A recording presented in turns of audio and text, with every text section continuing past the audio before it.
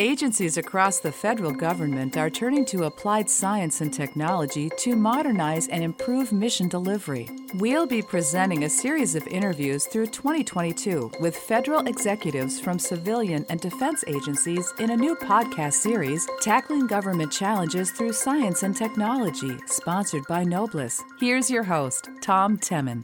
Hello and welcome to the show. Today my guest is Captain Pete Small, Program Manager for Unmanned Maritime Systems. Our topic is the Navy's aims and strategies for vessels without crews or without crews on board. Captain Small, good to have you with us. Thanks, Tom. Glad to be here. Well, give us the big picture. Let's start there with what the Navy envisions in the future for these unmanned, uncrewed types of systems, and maybe give us a range of what the systems look like. Sure. Just a little bit of background. The Navy's plans and desire for unmanned systems flows out of the hierarchy of strategy that's initiated with the DoD's National Defense Strategy. And early on in 2018, that identified the need for advanced autonomous systems to gain competitive military advantages in a new era of great power competition with near-peer competitors. As early as 2018, the idea of autonomous systems bringing needed capability was introduced. Since then, the Navy has developed, with the Marine Corps and Coast Guard, has developed a tri-service maritime strategy called Advantage at Sea. And important themes of a larger and more distributed naval force are introduced in there.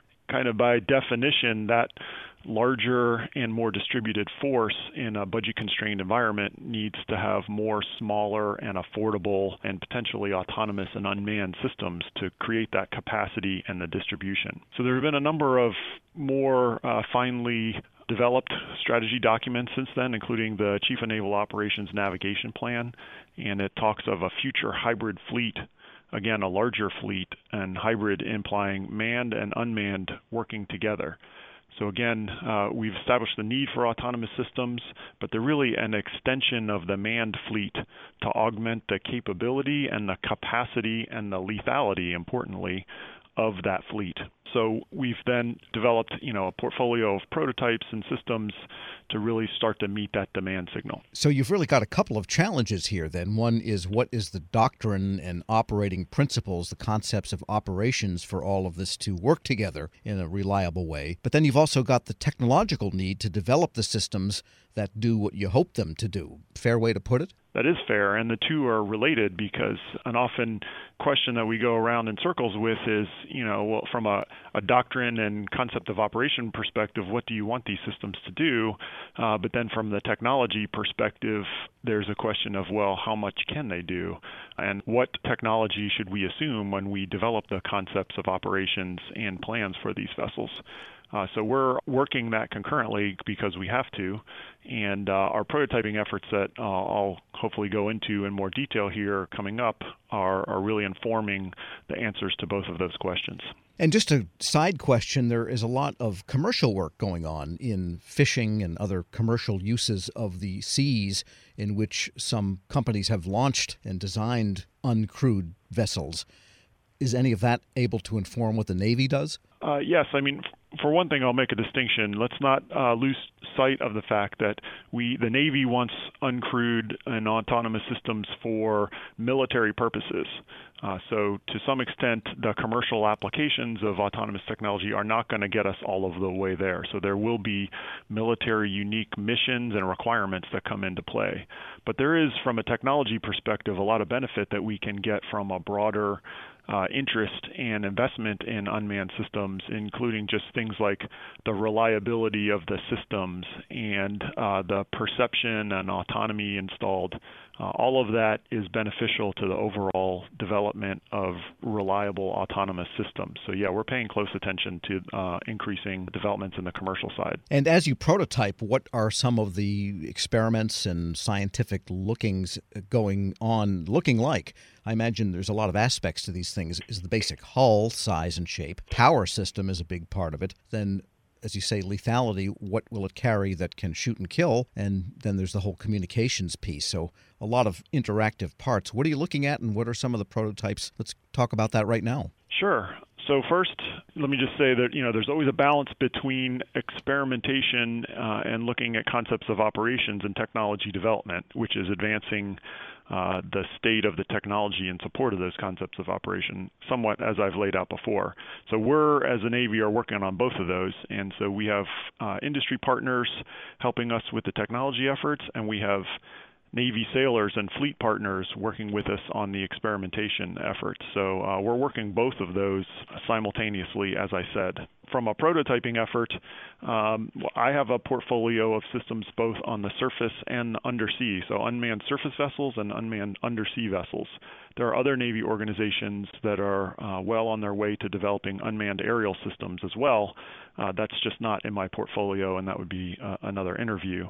But from an unmanned surface vessel perspective, we describe them in size ranges, but they all have discrete capabilities and intentions. The reason we need different sizes is for different missions.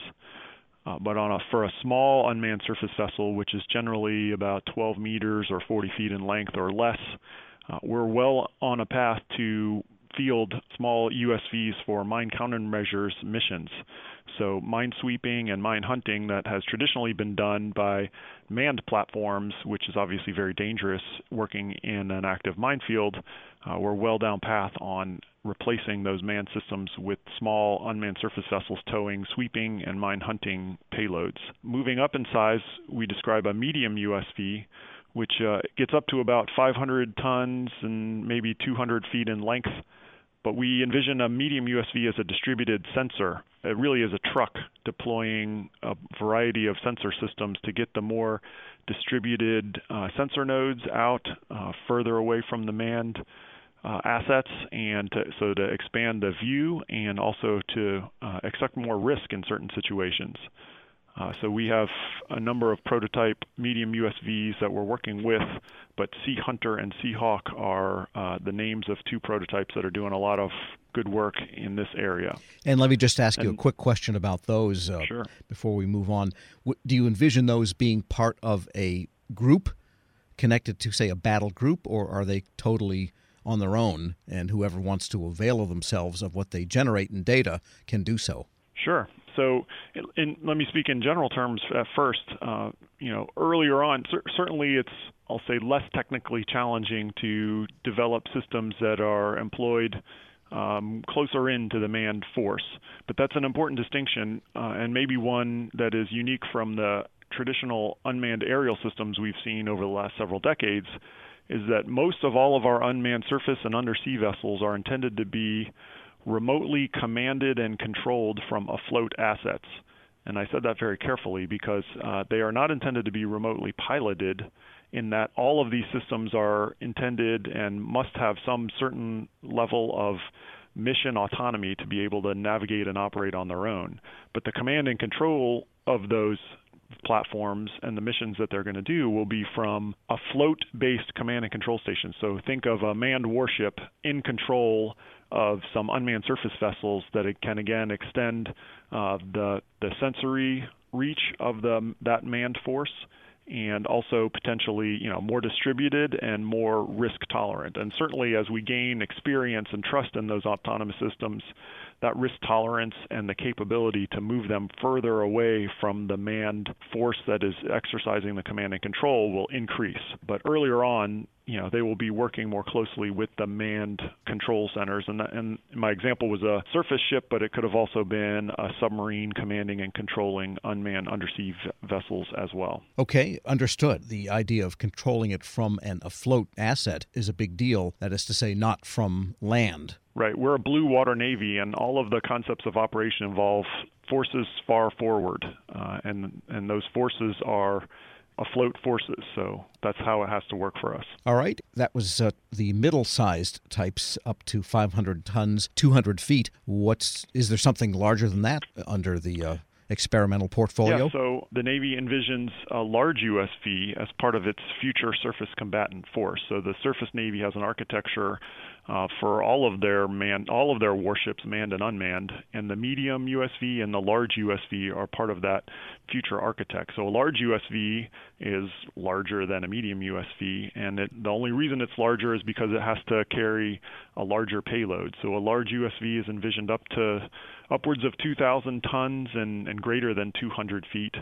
and would be an adjunct magazine, again, with the thought that the Navy needs more capacity and it needs more distributed capacity in the future fight that is highlighted in the National Defense Strategy against our near-peer competitors.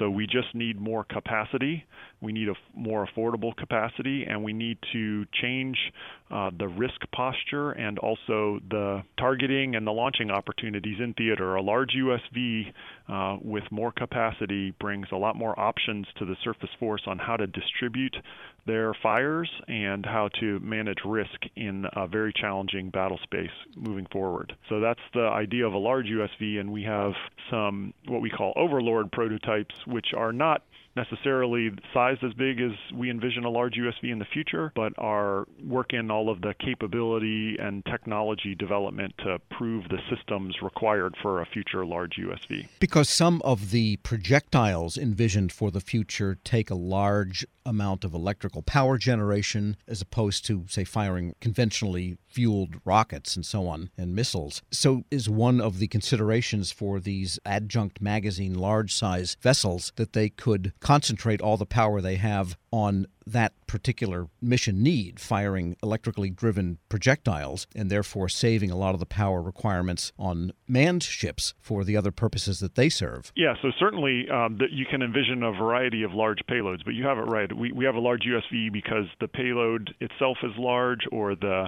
what we call the SWAP, the size, weight, and power requirements to employ that payload are large, and a larger vessel can bring that power and space and real estate to employ that. So certainly in the future, you could have energy-type systems on a large USV for sure. But again, in the concept of operations, when you have the capacity of the large USV, you can, as you hinted, somewhat reserve or preserve the capacity that's in the manned system for whatever you want to do with that. So again, you have more options with the added capacity brought by unmanned surface vessels with the future force working together. Because in some respects, they're analogous to unmanned aircraft, where you don't have to keep a person alive inside an aircraft. That strips away a lot of material that can be used for other purposes in the unmanned version. That's correct. Some of the systems required for personnel accommodations can be significantly pared back, if not eliminated altogether. I will say that these manned vessels, there are events that we're not going to have fully unmanned. So getting them underway from the pier, for instance, we still envision a manned crew would get them underway from the pier and get them out past the sea buoy, and then we might be able to remove the crew for a transit or a mission. But then there are other events like refueling and anchoring and emergent repairs and things that we would need to put humans back on board to manage, just because we can't advance the technology to completely remove personnel from all of the interactions associated with operating a vessel at sea. So there will always be that interaction of humans with the systems required, and so we have to take that account in the design.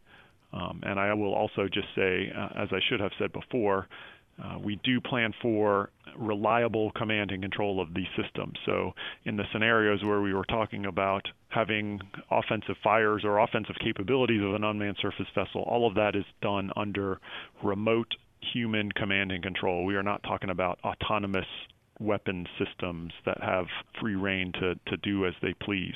This is under direct human supervision remotely. Got it. But they'll still have a joystick on board for that close-in parking and docking. Exactly. We are speaking with Navy Captain Pete Small, Program Manager for Unmanned Maritime Systems. We'll return with more after this short break. I'm Tom Temin. Tackling national challenges that continue to rise and change rapidly can be difficult. Nobles can help. Nobles brings together the best of science, technology, and engineering to solve complex challenges, like improving transportation and infrastructure systems, countering threats from weapons of mass destruction, and enhancing the operability of naval surface ships. For 25 years, Nobles has been an innovator with the federal government, investing in advanced R&D, enriching lives, and making our nation safer. Nobles, for the best of reasons. Visit noblis.org to learn more. Welcome back to Powering Up the Mission with Science and Technology. My guest is Navy Captain Pete Small, Program Manager for Unmanned Maritime Systems. What are some of the challenges in engineering there to get these things operational? Is it the power, the propulsion systems? What are you facing as the main engineering and applicable scientific requirements? That's a great question, and we certainly are focused on, again, developing reliable autonomous systems to meet these missions. So we've gotten that broken down into really 5 technology areas, the first of which is reliable hull mechanical and electrical systems. So just think, the power generators and the engines and the lubrication systems and the propulsion systems all need to operate even more reliably than a manned vessel that has humans to monitor and take corrective actions when they see indications of a pending failure.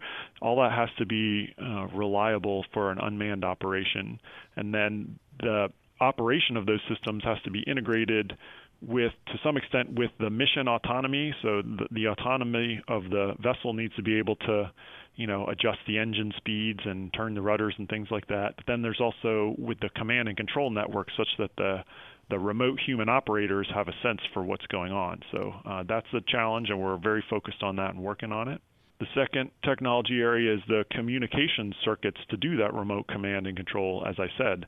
So think networks and radios on board to provide that reliable and assured connectivity to the human overwatch, such that we can replan the mission, or if there's an indication of something wrong or failure, we can take corrective action, and we can also execute the command and control required for the actual mission that employs any specific payloads. So just having reliable networks and radios and connectivities is very important, and we're focused on that as well. And does that component also include the element of encryption? Because if you're having communications between the afloat controller of that unmanned device, then you don't want anyone picking up or intercepting the communications that might even be over the horizon. It absolutely does. It's a great point. We want the radios and networks, and by definition, the radios and networks have to be interoperable with the systems that we're already employing on the manned ships today. So those are secure and encrypted systems. So just to work and be interoperable, we have to have that level of encryption and secure communications on the unmanned vessel. But then because the vessel is unmanned also brings another layer of scrutiny to the crypto, keeping those secure in the event the vessel is lost, or we need to have the right cryptography on board to control the information and the equipment that's on board. So that's absolutely a concern. And as people see these things, will they look like conventional vessels, only just no portholes or something? Or are you looking at whole new designs? So early on, we're certainly looking to adopt manned vessels. We're starting with a commercial baseline in a lot of areas, and we're doing that because we need them to be affordable, and we need them to be understood and buildable by our industry partners. So for the most part, they're going to look like some derivative of either a commercial or a military vessel or something closely related. But certainly as time goes on and we understand what the design aspects of a truly unmanned systems are, we may see that change over time. And are you looking at ways to make them have longer intervals, say, needed than conventional vessels in maintenance and rebuild? Because that's a gigantic activity of the Navy, and there's limited place and time to be able to overhaul the vessels you have now. Yes, for sure. We're focused on that as well. Certainly just to operate unmanned for a meaningful period of time in the scenarios we've described already, without a more regular human overwatch and intervention, we have to operate for extended periods of time. And earlier I made an analogy with the Air Force with its thoughts and experiments of uncrewed aircraft. But there's a big difference. And that is culturally, say, in some place like the Air Force, and I won't ask you to comment on the Air Force, but there's a little bit of dichotomy between the flyboys and the people that may sit with a joystick in an easy chair operating a drone. But in this case, the people operating these will be afloat sailors on the open blue seas. So it sounds like perhaps some of the cultural resistance you might get to the unmanned platform really won't happen in the Navy. That's a really great observation and an important point. And my experience has been exactly that, is that we don't have a cultural problem with the adoption of unmanned system is quite the opposite, actually. The surface Navy sailors and the undersea Navy sailors are demanding unmanned systems, and they have a desire for them because they see the potential. And they want to have more, and they want to have more capability and capacity, and all those things I talked about before. So we hear the demand signal from the surface Navy. They're not a threat. Again, the intent is to build a larger Navy fleet, not replace manned. We have a relatively, well, depending on your perspective, you could say it's large or you could say it's not so large, but we have fairly high-end, expensive, and very capable manned systems. The intent is not to get rid of those and replace them with unmanned systems. The intent is to augment them with these unmanned systems so that they have more capacity and distribution and capability and all those things we've talked about. So they want the unmanned systems, and they're sending that demand signal to us for sure. And a couple of practical questions, and this relates to training, I guess, and also operational doctrine. But often naval ships are operating in the proximity of commercial vessels, fishing vessels, these giant cargo vessels in and among the different ports of the world. What are some of the considerations for unmanned vessels, uncrewed vessels, operating remotely among traffic? Yeah, so there's different operational scenarios. So certainly, getting them underway in busy commercial ports will have to be, cautious and careful, and might require increased levels of oversight and manpower to get the fleet of unmanned surface vessels out of port and into the open ocean. But once you're into the open ocean, the contact density goes way down, and you may not need as much supervision, and you may rely more on the autonomy and the sensory perception of the unmanned systems to operate safely, and we're proving that out. And then certainly far forward, when you're in the warfighting scenario, the risk calculus changes. Again, when the bullets are flying and you're employing the unmanned systems as intended, you're less concerned about some of those peacetime aspects that you are worried about in different phases of the operation. So there's really not a one-size-fits-all answer to this question. We're going to have different levels of oversight and different operational constructs depending on the current demands of the environment. But certainly I'll just touch back to what you mentioned earlier about, fishing and more commercial adaptation. So there's a larger international effort looking at the impact of unmanned vessels on the high seas. There's groups, international groups talking about any changes to the international laws or changes to identification systems to identify an unmanned vessel.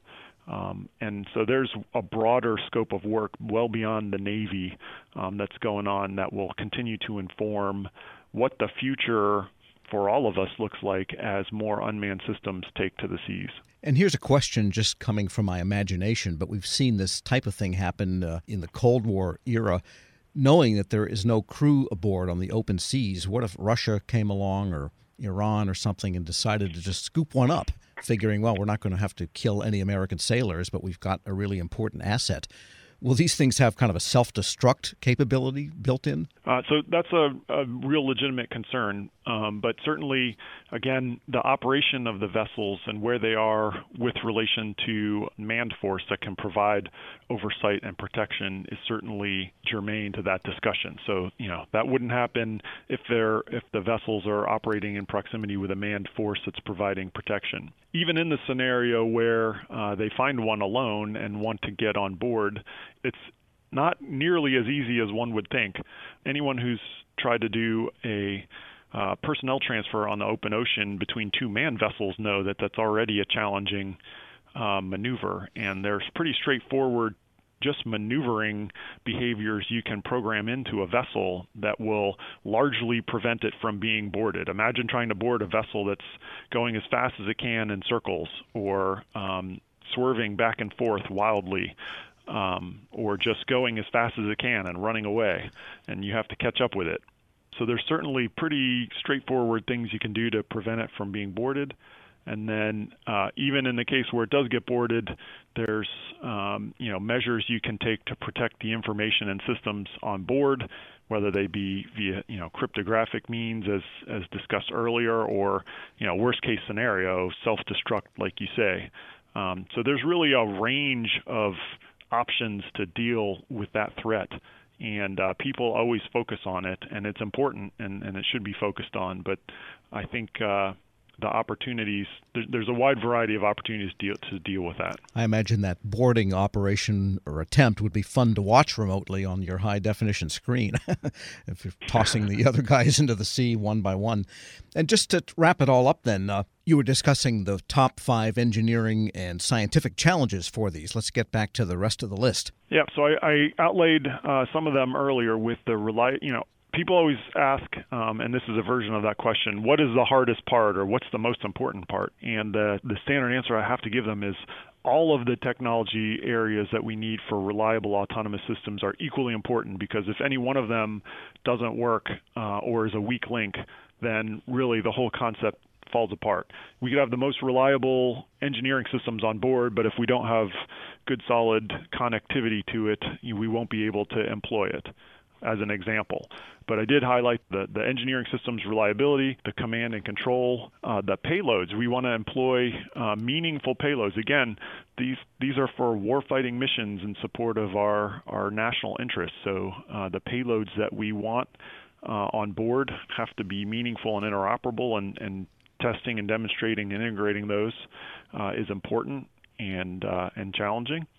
The command and control software interface, the human-machine interface, if you will.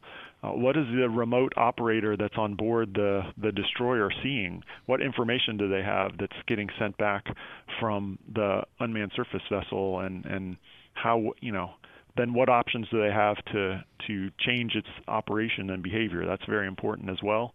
And then finally, the kind of the crown jewels, and one we focus on most, is the awareness of the vessel itself, which has to do with the sensors on board, and then the true mission autonomy. How smart is the vessel to take in that sensory information about what its surroundings are? That might be from radar or sonar in an undersea vessel perspective, and fusing sensory inputs together and then acting on those inputs, knowing what to do and taking commands and control from the remote operator, but then also having mission level autonomy on board to say, look, it's not going as planned. I need to replan it in an autonomous way to try to accomplish that mission.